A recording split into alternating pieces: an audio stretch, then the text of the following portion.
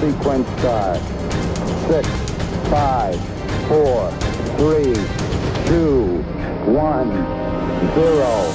Welcome to Ignition. I'm your host, Dr. Chris Bergwald, and we want to set your faith ablaze so that you might live the adventure that comes from a relationship with Jesus Christ. Before we get into today's topic, we want you to know that we love listener feedback. So if you've got questions about today's episode, or if you have ideas for future episodes, please contact us. And the easiest way you can do that is by email. The address is ignition@sfcatholic.org. Again, ignition@sfcatholic.org. I'm joined on the phone today by Dr. Elizabeth Mitchell. Hi, Liz. Hi, how are you, Chris? It's great to be here. Great to have you on the show. Dr. E and I are going to be talking today about her answer to the question, what does it mean to be Christian? What does it mean to be Christian? When you think about we're many of us in our country, most of us are Christian, but what does that mean? And we're going to hear the couple of angles that Dr. E is going to bring in answering that question. If you've never listened to Ignition before, again, my name is Dr. Chris Bergwald, and I'm the Director of Adult Discipleship and Evangelization with the Catholic Diocese of Sioux Falls, which is basically all of eastern South Dakota. If you're not a South Dakotan, you look at the map, the Missouri River kind of almost cleanly bisects the state of South Dakota, and we are the eastern half of the state. Been in the role of Director of Adult Discipleship and Evangelization for the diocese since 2002, but more importantly, been in the role of husband to Jermaine since 1999. She's from Ohio, I'm from Central Minnesota, but all 5 of our kids are born and raised here in sunny Sioux Falls, South Dakota. Dr. E, would you mind introducing yourself to our listeners a little bit? Yes, absolutely. So my main work that I do full-time during the school year is I teach at a independent Catholic K-12 here in Pewaukee, Wisconsin, and it's called Trinity Academy. Where, Wisconsin? Wait, where, Wisconsin? What was that? Pewaukee. So if you hear a lot of the town names, there's a lot of WAU, which comes from our Indian culture here in the state. So I live in Wauwatosa. Yes. Heard of Milwaukee. Yes. Our school is in Pewaukee. We're in Waukesha, and that's just water.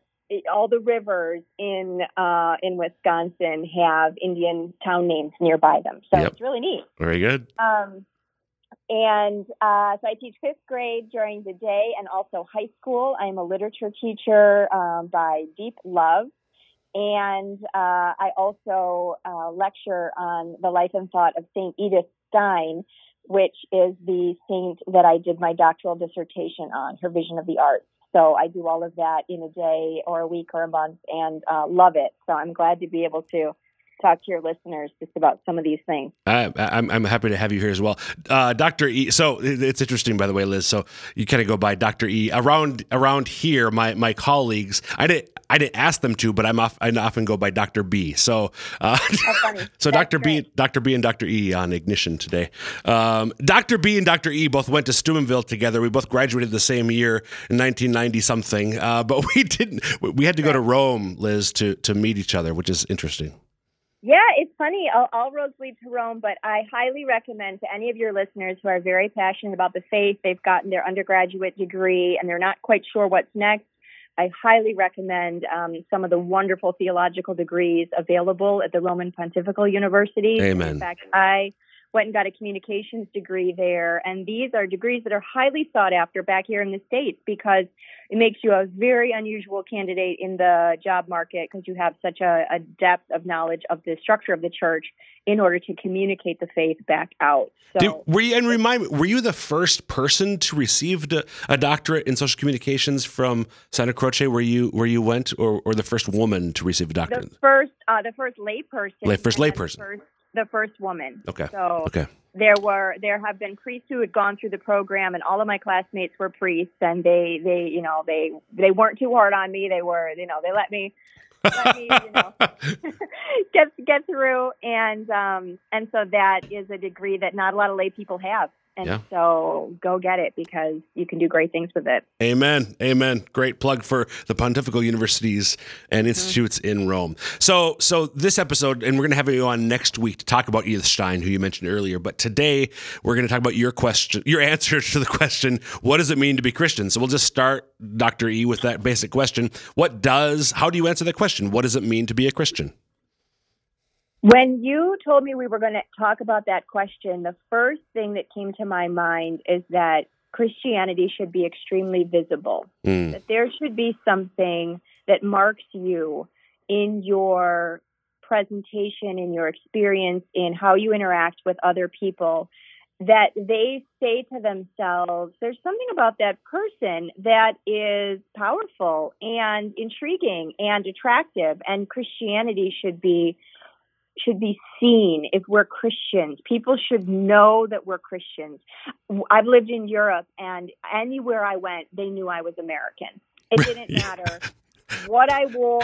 It didn't matter if I masked my accent. They just knew.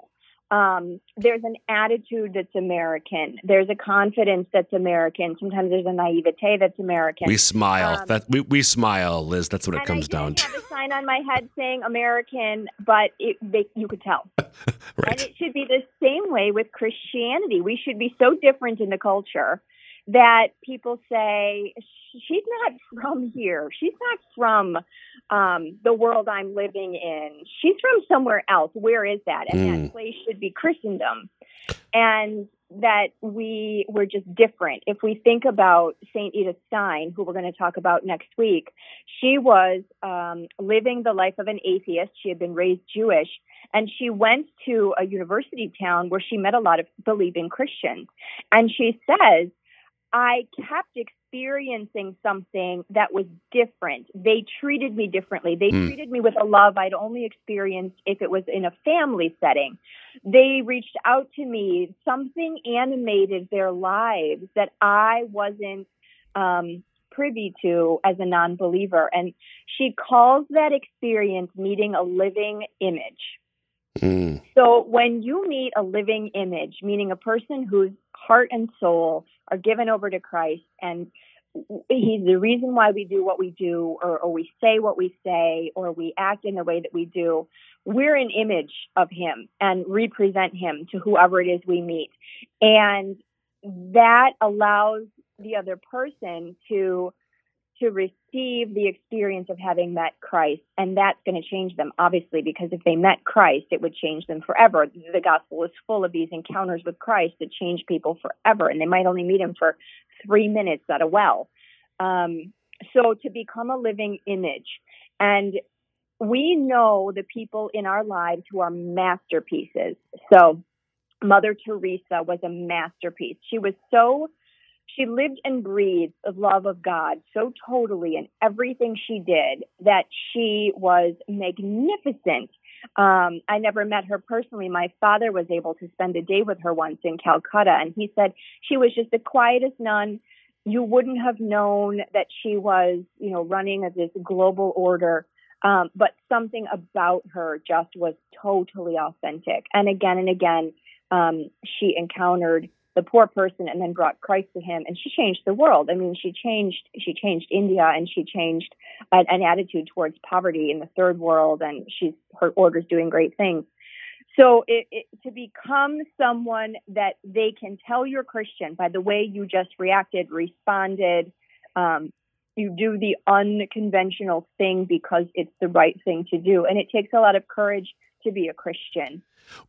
When you think about, like, in our day and age, because I think you were moving towards answering my question just now. If I would let you go, probably would have. But I'm wondering what today it looks like to be a Christian. What is it that just stands out, right? Because any teenager, in a sense, as much as they want to be counterculture, they go with the flow, but they want to be different. So there's all sorts of ways that people try to be different that aren't masterpieceful. What are some ways today when people live? So you mentioned the word your dad used to describe Mother Teresa, or maybe it was your word, but authentic. What are some other words that you think describe the ways in which people who live their faith today will look or will feel to those around them? That's a great question. I heard a fabulous interview just yesterday, and the man was saying, we think to be Christian means you're supposed to be nice. If I'm nice, I'm a Christian. That's not necessarily what it means. Right. It can mean saying no to what the culture is offering. If I'm a Christian father of young children, my job is not to be nice. Yep. My job is to be the adult who sets boundaries and expectations and shows those children their value, because he doesn't let them just do whatever they want, go to bed whatever time they want, associate with whoever they want, play any kind of video game. It's that dad's job to say, no, there's a higher calling on your life, and it's my job to discipline and guide you to that. In other words, in authenticity, allowing you the freedom of the truth. So Christianity is always connected to the truth. Yep. And it's the two beams of the cross then are love and truth. And you can't have only one. You can't be all love and you can't be all truth. If you're all truth, it's just this sort of severe justice. But then if you're all love and anything goes, and neither one is true. Stein says one without the other becomes a destructive lie. So you want to be both. You want to be both. That, for example, I'm the dean of students of a high school. Total love in our social events. We want to have so much fun. We want the students to want to come. And then the truth. There will be standards. There will be a dress code. I will vet the music. And then everyone knows where they are. Yep. And the child can feel safe because there's an adult in the room who is reminding everyone that we are, we're made for God, and His good order is going to be a part of this event, or it's not going to be any fun at all. It's just going to look like, the dance down the street at the public high school, Amen. Which isn't any fun at all. Right. If you're just tuning in, you're listening to Ignition. I'm Dr. Chris Bergwald, visiting today with Dr. Elizabeth Mitchell about her answer to the question, what does it mean to be Christian? We've been talking about, first and foremost, there's got to be a visibility. If to be Christian means to live in a certain way that stands out, that for many people will be attractive, but not necessarily for everyone, because as you were just saying, Dr. E, to live our faith sometimes means to say no to those around us. And anything else in terms of visibility, or is there another direction you want to go? What else does it mean to be Christian? Well, I'll cap on visibility with the persecuted Christians. So to be a Christian right now in 2020 in some places in the world, and it doesn't get enough media coverage at all, means there's a gun to your head, your home just got torched, your church is in rubble, and you better take your business and leave town. And that would be areas of the Middle East, that would be persecuted places in Africa. There is widespread martyrdom going on, and right. It seems like until it comes to a town near you, nobody is going to focus on it. But there are some wonderful groups advocating for the persecuted Christians. I work with a group called Nazarene.org, and Nazarene being, the Christian symbol that the communities there carry and promote. And there is a fear that there will not be any Christians left in those ancient places of the world where the seedbed of Christianity, yep. Because they will be driven out. And it's not a matter of, in a few decades. It's a matter of, in a year or two. If we don't make it possible with funding and assistance and protection to allow Christians to live openly in certain areas of the world. So I think it can cost you, it should cost you in your life at some level to be a Christian. And then it is costing some of the Christians a great deal and everything right now. And they are living the life of the early martyrs in broad daylight. Amen. I think, I heard this years ago. I'm pretty sure it's true. You could verify, correct me, but the 20th century, the last century, saw more Christians martyred for their faith than the previous 19 centuries combined. Isn't that right? That is a fantastic statistic, Chris. And in fact, I wrote an article called Recognizing Our Mute Witnesses at the Catholic Thing about 2 months ago. And I said that the modern regime, here's the insidious difference. The modern regime, the modern tyrant, persecutes you for your Christianity. And this could be the corporate culture in the United States. If you are in the corporate world, as a professional, you cannot be outwardly Christian, right. Probably. In your workplace, you have to keep your Christian identity very private, or you'll lose your job. That's persecution, and it's persecution of Christianity. In the olden days, the martyr was taken in front of the emperor and asked, "What God do you serve?" Yep. And they were given the dignity of saying, "I serve Christ, and then they were killed in the arena. And that's how it went. And the emperor was pagan, and the Christian witness was asked to serve the pagan gods and wouldn't, and was killed. And it was all out in the open, terrible as it was. But in the modern times, you can think of some of the regimes of the 20th century. They're operating against Christ and against your Christianity, and they've rounded you up at night, and they've put you in the gulag, and they know perfectly well why. But they're not going to ask you the question, what God do you serve? They don't give you the dignity of proclaiming your Christianity, and there's a silencing of the motive. And the effect is no less terrible. You are killed or persecuted for your faith. But the insidiousness of modern persecution is that often the question, are you a Christian, is not asked. Yep. You're simply killed because you are, or you are professionally sidelined because you are. And that's really, really important to know about, because if I speak my faith, then you hear it, and then you speak it to someone else. Your whole radio show is about this, Ignition. Right. It's speaking faith because you're strengthening the person who's driving to work and isn't quite sure that they should keep being Christian. It's costing them a lot, and is it worth it? And perhaps you're giving them that encouragement, that speaking out. Amen. So the reality, there's still persecution going on today at a scale that most of us are completely unaware of. We might know the latest details of the lives of various celebrities and sports figures, but we don't realize that there are thousands of Christians who are being actively persecuted, many even to the point of martyrdom for their faith. Exactly. And then you had said, what is sort of, the other side of this question? What does it mean to be a Christian? I was actually going to say that there's a very interior, very hidden side to being a Christian. And it's the interiority of relying on God, hoping and trusting in his total love for us. It's a very personal faith that the Lord truly is taking care of me, has my best interest at heart, giving my life over to him. I think we're such a control culture because we have so much. I can do it.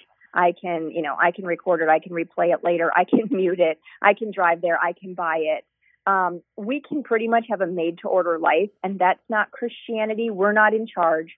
God is in charge. He is our Father, and just as much as a father in right order is making decisions for his child, that's the Christian life, and that is a challenge of great love.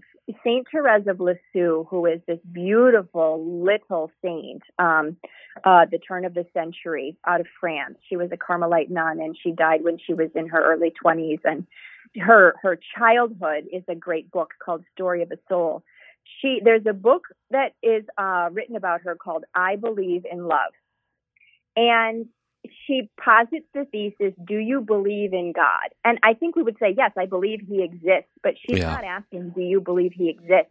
She's saying, do you believe he loves you? Right.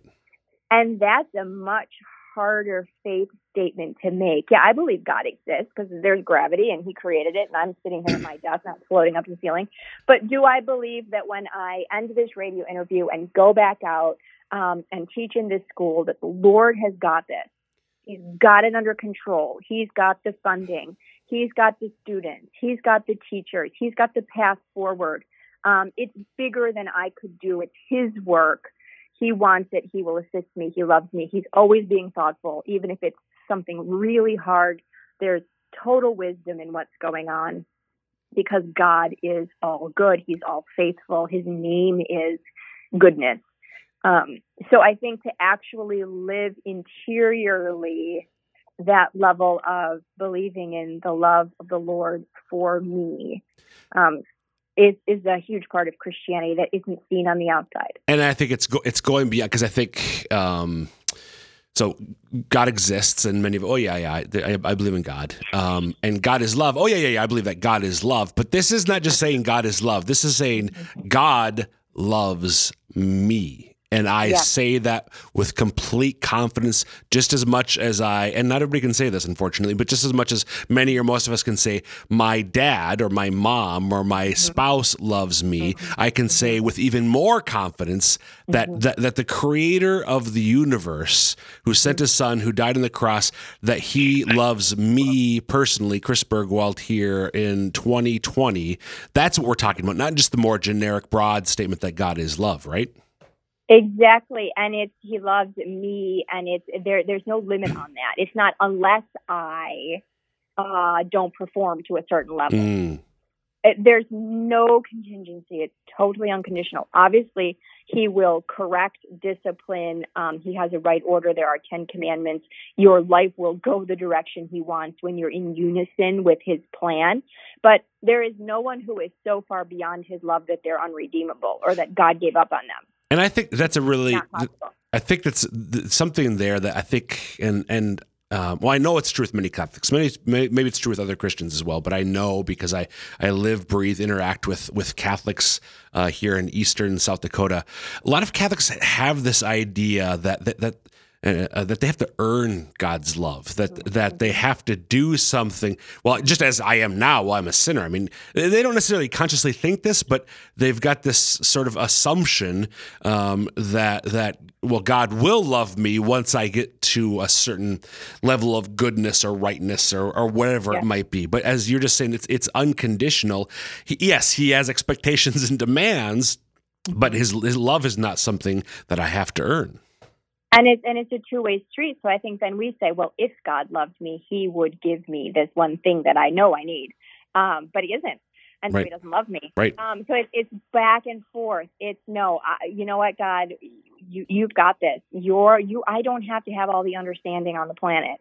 I am an extremely finite person who understands only so far.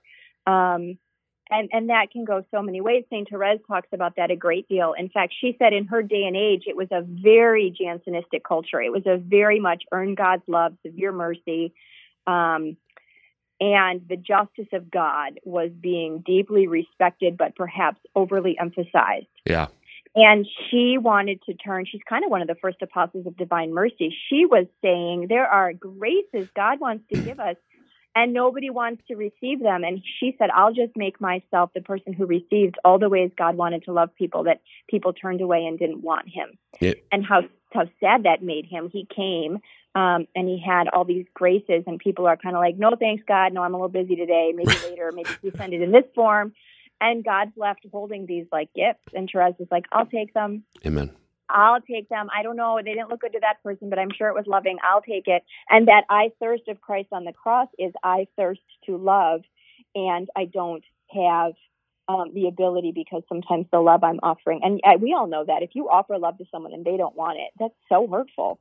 And you think, but you know, why not? I had these great plans, and the being closed to God is something that you know, he wants to give us things that sometimes we don't trust him enough to say, okay, he loves me, and therefore I'm going to just be totally receptive. Amen. So it's just accepting on both sides. Amen. If you're just tuning in, you're listening to Ignition. I'm your host, Dr. Chris Burgwald, talking today with Dr. Elizabeth Mitchell about her answer to the question, what does it mean to be Christian? Dr. E, we've got a little under 4 minutes to go. To me, the connection between these two is sort of the reverse order of how we've discussed them. So when we become aware of the depth to which God personally loves us, that changes how we act and how we are around others. Because I know that my Heavenly Father loves me, so I'm not worried. I'm not fretting. I'm not anxious about how I'm going to pay the bills or if I'm going to get COVID or not. Not to downplay the importance of bills or diseases, but just to recognize that when we're aware of God's love for us, that changes how we are, how we act, and our faith becomes visible as a result. And it's deeply freeing, because you know that he'll call you in the ways that you're gifted. And if you move in the ways that he's calling you, you'll be very joyful, because you'll be using the gift he actually placed in you. He's created us each to do a specific work on this earth. And if we don't do it, it might not get done. Sort of like the George Bailey. George Bailey hadn't loved in all the ways he was called in his simplicity to love. there was going to be a gap on this earth. And there's going to be a gap on this earth with each one of us if we don't say, this is what I'm good at. This is what I'm meant to do. I'm meant to teach fifth grade. That's what God made me good at. I need to go do that. And I don't need to go do 10 other things. That's for other people. Just go do what he's gifted you for. And it's like, if he made a great car, he knows how to make a great car and put the right engine in it. If it's a Maserati, he knows how to make it. Yep. So it needs to go and, go race. It doesn't need to, pull a tractor. Right. Go do what you're good at. That'll be what God intends for you to be. It's not as complicated as we make it. If you're a tractor, be content pulling the hay baler. Yes. If you're a Maserati, be content going fast. Basically. Exactly. Go get on the Autobahn and goodbye. Yes. Exactly. So to be a Christian should be something that's visible. To be a Christian flows from an awareness of God's personal love for me. Maybe just going back to that second one there, Dr. E, in just the minute or so we have left. I don't know if this is going to be enough time. What if I lack that? What if somebody's listening like, you know what? I've been going to Mass for 30, 40, 50 years, and I don't know that God loves me. And it's not just enough, I think, for them to hear you and I say it. How do we internalize that? How do we become aware of that reality for each one of us? You have 1 minute to answer the question. I would say get some great spiritual reading. It almost doesn't no matter what. The lives of the saints. Just open up Scripture, start reading the Psalms. Just take the time to listen to what the Lord has to say. He knows you better than you know yourself, and he knows what you're worried about. I heard a sermon once that said, God wants to meet you at the point of your greatest fear. Whatever it is, go take it to God and be like, this is what I'm scared of, Lord. This. And just tell him. And then watch what happens. Just watch what happens. The Lord the quote again. What was the quote you heard in the homily? God wants to meet you at the point of your greatest fear. So naming that, I love that as advice. Powerful. Just go sit in front of a crucifix and say, Lord, you might think it's silly, but this is what I'm afraid of. I'm afraid of this happening or not happening. I just want to tell you about it. And he will just come and take that seriously, and he will help you. That's awesome. Thanks, Dr. E. Yep, you're welcome, Chris. Thank you guys, and thanks to all your listeners. You guys are an amazing crew. Thank you. So, folks, just as we're wrapping up here with that latter point, if you don't know that God loves you, be honest, be open with him in your prayer. Maybe for prayer, you has always just been praying the prayers that you memorized as a child, which is a good thing. But maybe for the first time ever, tell him, Lord, this is what I'm afraid of. Help me here. Meet me here. Heal me here, and we'll see what he does. Folks, that will wrap up this episode of Ignition. Again, email us ignition@sfcatholic.org with any thoughts, questions, or ideas for future episodes. And until next time, dear listeners, may Almighty God bless you, the Father, the Son, and the Holy Spirit. Amen.